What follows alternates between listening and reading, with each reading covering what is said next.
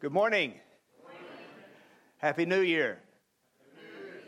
Now, I would like to invite all of the children here to come up to the front. We're going to have a children's sermon. I got told that the children would not be out of the service today, and so I thought we'd just incorporate them in the service a little bit with a sermon. Okay, so if you're a young one, come ahead. And parents, you're welcome to bring young ones with you if you need to. Come on now, we're not just talking about preschoolers, we're talking about anybody that's a young one. And I'm 70, so most of you qualify. Come on up here, have a seat on the...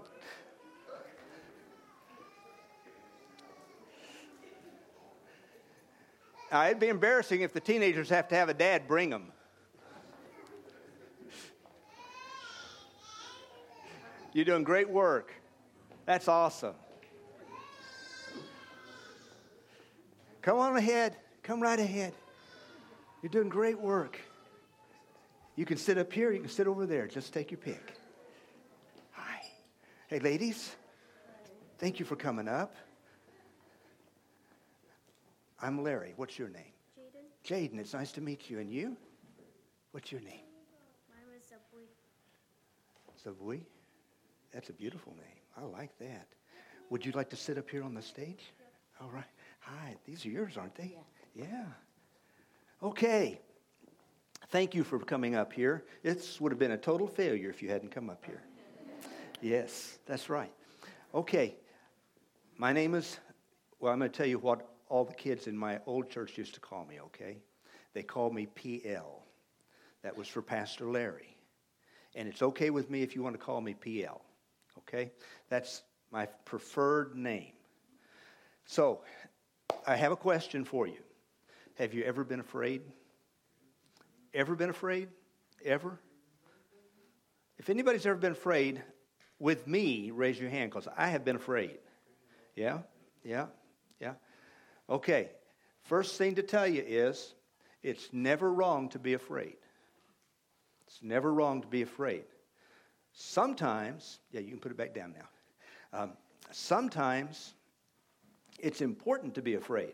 Like if you're thinking about jumping off the roof, you should be afraid. Yeah, because you're going to get hurt. But a lot of times we're afraid of things because they scare us, right? Yeah. I have a young friend who started kindergarten this year. Anybody here in kindergarten? 1, 2, 3? Okay. Yeah, and when he started kindergarten, he had never been away from his mom for that many hours in a day. She was a stay-at-home mom, and he was scared. He was so scared that he began to chew his fingernails when he started kindergarten. Never chewed them before in his life, but he began to chew them when he started kindergarten. And he feels really bad about it because now he's no longer scared of kindergarten, but he's stuck chewing his fingernails. And he chews them so much that sometimes they bleed. And they hurt, and he's really feeling bad about it. And his mom and dad were telling me about this, and they said, but you feel bad about it? He was really feeling bad. His daddy put his arm around him and he said, that's okay. We all do things we shouldn't to try to make ourselves feel better. I thought that was one of the best things I'd ever heard somebody say. We all do things we shouldn't to try to make ourselves feel better. Now, chewing fingernails is just one of them, right? It could be telling lies. Sometimes we tell lies about ourselves to try to make ourselves feel better, right? Sometimes we pick on somebody else to try to make ourselves feel better. Sometimes, the list could go on, couldn't it? But the point is this. Whenever you're afraid, I have a really good idea. Now, some of the things you might do to make yourself feel better might not work, like chewing fingernails. That doesn't work. That really doesn't make you feel better. Bye. You're very sweet. That's Isabella, isn't it? Yeah. Very sweet, Isabella. Okay, here's the deal. But there's one thing you can do to make yourself feel better every time. And you won't ever have to be sorry you did it. You know what it is? The Bible puts it this way. God is our refuge and strength, a very present help in time of trouble. And that's what you can do. You can always remember God when you're afraid. Whether you have grown-up fear or young one fear, you can always remember God. And when you remember him, you can always remember he's a safe place. God is our safe place. He's a place where we can be protected, and he's a place where we can be given strength to be able to do whatever it is we need to do. He is our refuge. That means he's a safe place, and he's our strength. That means he enables us to do what we need to do. So, the next time you find yourself being afraid, and in the new year, 2020, you might have some anxiety or fear. Remember God, okay? So what should you do to make yourself feel better when you're afraid? Remember God. Remember God. Remember God. He is your safe place. Let's say a prayer. Thank you, Father, for these boys and girls, for their parents, their grandparents, and most of all, for your great love for them. Help them remember you whenever they feel bad, whenever they're frightened, whenever they feel alone. Help them remember that you are their safe place and they can turn to you, and that you will protect them and you will strengthen them. In Jesus' name, amen. Thank you. Give yourselves a big hand. You did a great job. Woo-hoo. You can go back.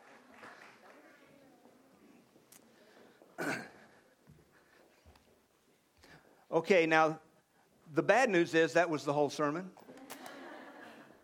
And I'm not kidding. Just a little bit kidding. I know that this is holiday season.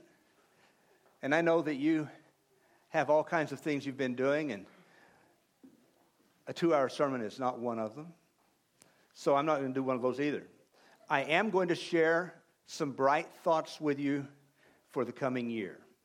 Some bright thoughts for the coming year. You can find them in Psalm 119. We're going to preach from verse 1 through the end. There are 168 verses. No, I won't do that. Psalm 119, beginning in verse 25. Verse 25. How many of you have seen the commercial? This is one of my favorite commercials of all time. It's currently playing on your television set somewhere right now. It starts out with this man lying in a hospital bed, and his wife's there holding his hand, and his children are seated on the couch beside them. And he's anticipating, what do they call those things? Not an operation, not a surgery, a procedure. He's going to have a procedure. And the nurse is there taking his vitals, and his wife says, "Have you ever worked with Dr. Killingsworth before?" And she says, "Oh yeah, he's okay." And the wife looks up kind of askance and says, "Just okay?" And about that time you hear this booming voice as this guy comes blundering into the room. "Guess who just got reinstated?" Not really. You nervous? The man says, "Yeah." He says, "Me too." "Oh, don't worry about it. We'll figure it out. See you down there." That's when okay is not good enough, right? Well, when we say Happy New Year, we may have the best intentions in the world, but it doesn't really help the situation, does it? Happy New Year is not good enough. Best wishes is not good enough. These bright thoughts are for the new year. These bright thoughts for the new year are good enough. Look with me in Psalm 119, beginning in verse 25. And I'll just point out to you that we've had the first bright thought already this morning in this: God is our safe place. God is our safe place. Psalm 119, verse 25. And just for a minute, I'm going to act like a teacher and tell you a little bit about this psalm. Psalm 119 is one of the most amazing pieces of literature I've ever seen. It is written in octaves, that is 8 verses per refrain.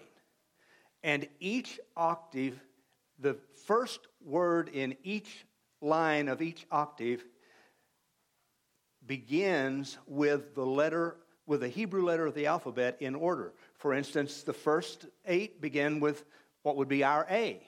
The second 8 begin with what would be our B, C, and now we're to the fourth, which is D.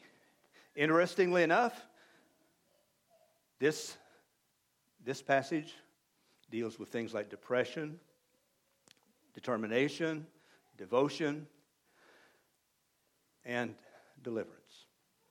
Starts with a D. All these verses begin with the Hebrew letter for D. And it's that way with every verse in this entire 119 Psalms. Isn't that amazing? Wow. So let's begin reading. My soul clings to the dust. Give me life according to your word. When I told of my ways, you answered me. Teach me your statutes. Make me understand the way of your precepts, and I will meditate on your wondrous works. My soul melts away for sorrow. Strengthen me according to your word. Put false ways far from me, and graciously teach me your law.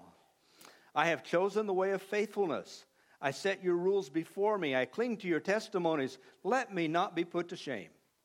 I will run in the way of your commandments when you enlarge my heart. Pray for just a second. Father, thank you for your word. It is always alive and powerful.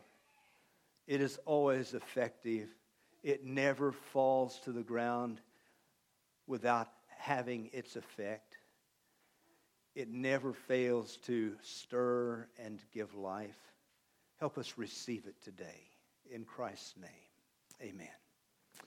Okay.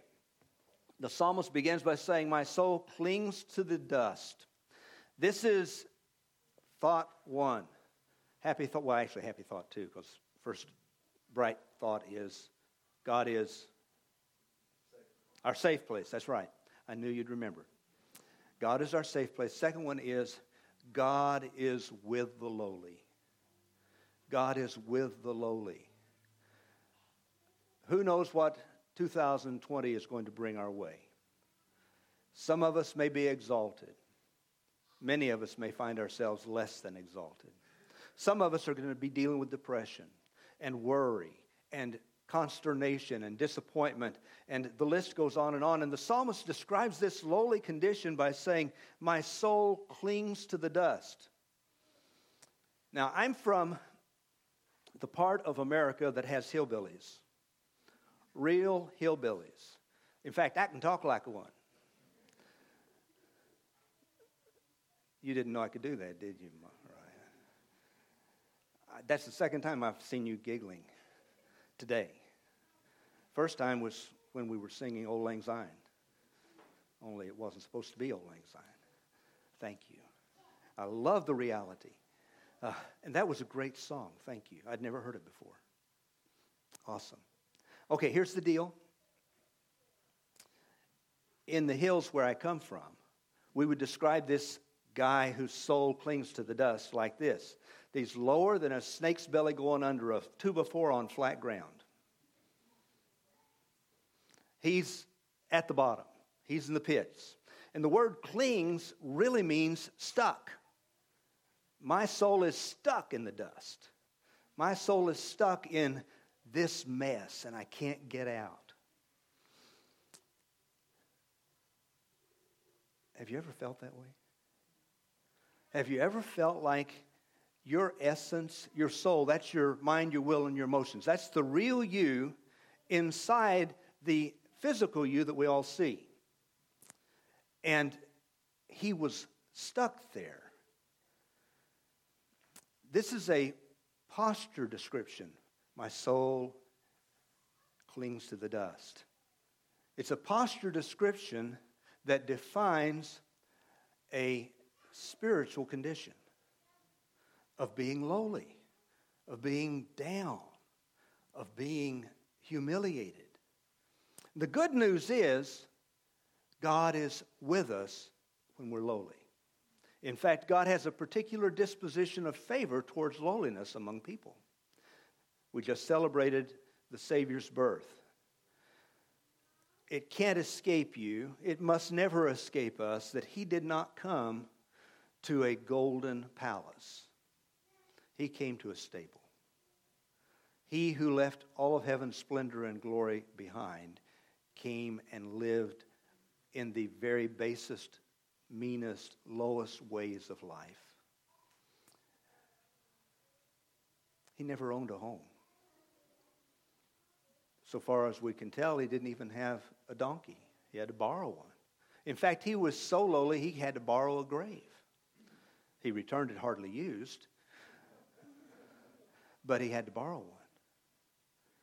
And sometimes I think in this world we live today, particularly in our American culture, we don't see that we're following a Savior like that.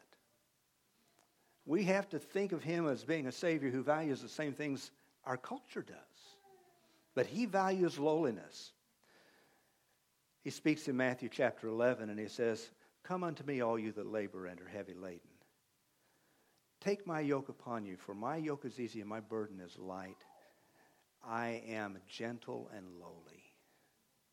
Gentle and lowly. He's approachable when we're down. Remember that. God is with you when you're lowly. It's a bright thought for this new year.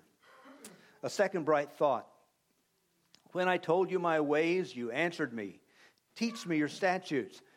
God values and honors our confession. He said, I told you my ways and you didn't slap me down. You didn't punish me. You didn't condemn me. You heard me. It's hard to confess sin. It isn't easy. Our pride hates it. We fudge on it all we can. Well, I made a mistake. I could have done that better, and on, instead of coming to that place that really relieves us of the burden and the weight of our sin, which says, God, I did the wrong thing. I sinned. And mostly I did it because I didn't care what you would think. I did it because I valued other things more than I did you. And he hears that.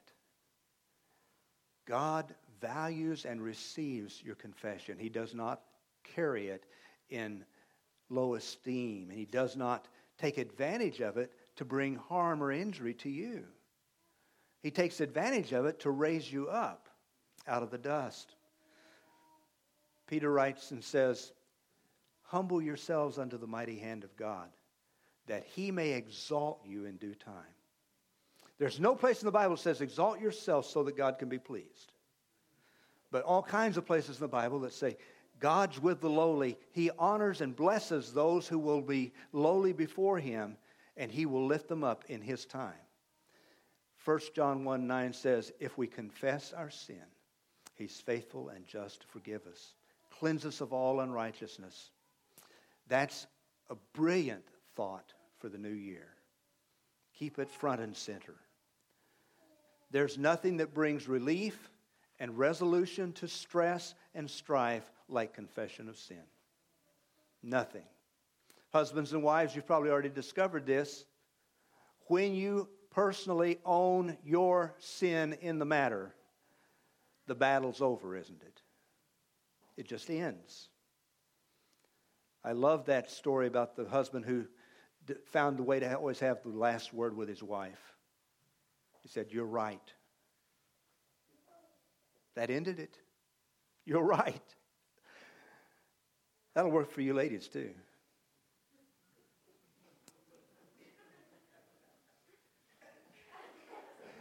I'm just saying.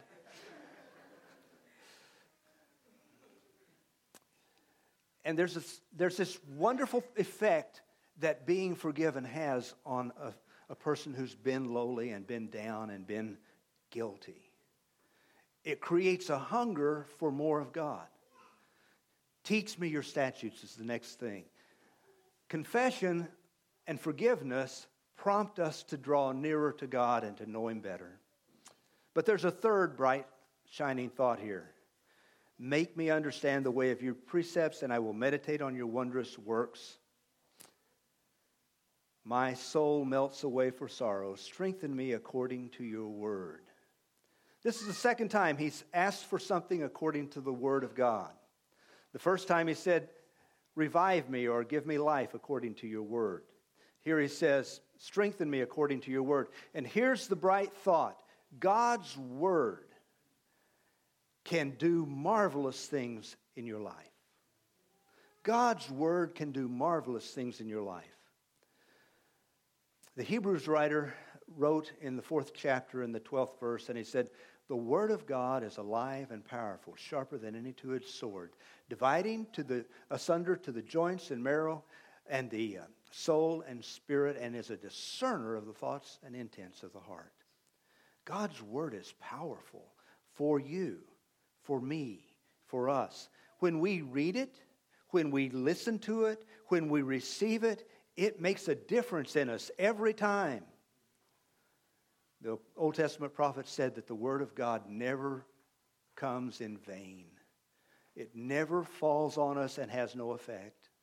It's like rain falling out of the sky. It always makes mud. Always. And God's Word always penetrates us and changes us. Sometimes a lot, sometimes a little. But that's the bright thought is you can take recourse to His Word. You can take recourse to His Word. He says, according to your Word, which means according to its promise, as it is promised. God's Word promises life. Jesus said to the disciples,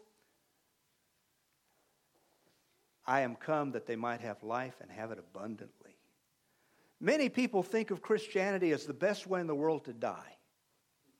They really do. They think, man, now I'm not talking about being persecuted and being slain for your faith. I'm talking about dying and missing out on life.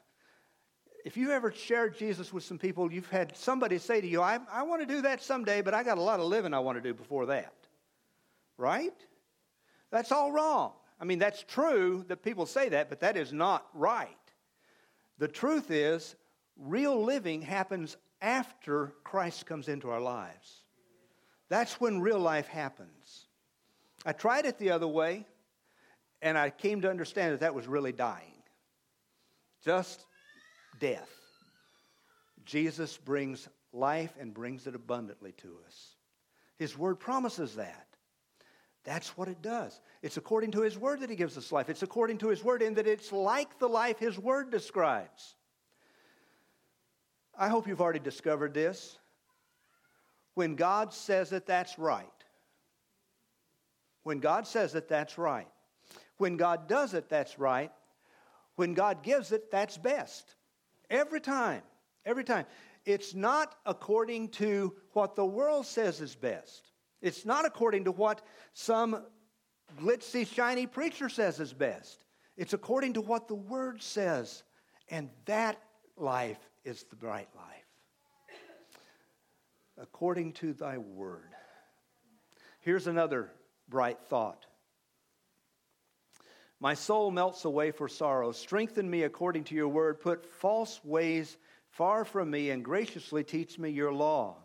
And I'm going to bundle that up with the last verse, which says in verse 32, the last verse of the octave, I will run in the way of your commandments when you enlarge my heart. God will do this in you and for you. We don't have to make new resolutions and be better and promise to never do it again. What we have to do is realize we can't do those things. But God will hear our confession and will carry the burden and will enable us by His Word to live for His glory, to live in His power, to live forever. That's a bright thought for a new year. And one final and last bright thought. I have chosen the way of faithfulness. I set your rules before me. I cling to your testimonies, O Lord. Let me not be put to shame. We must bring our devotion to the Lord's service, to the Lord's life, to walking with Him. This isn't a matter where we sit back and say, okay, God, I'm going to have another cigar and wait for you to do this. This is a matter of all in. You and I are all in, knowing that God will provide the thunder and power. We bring ourselves to Him and we're all in. That's the bright thought. You have to bring devotion and determination. Devotion and determination.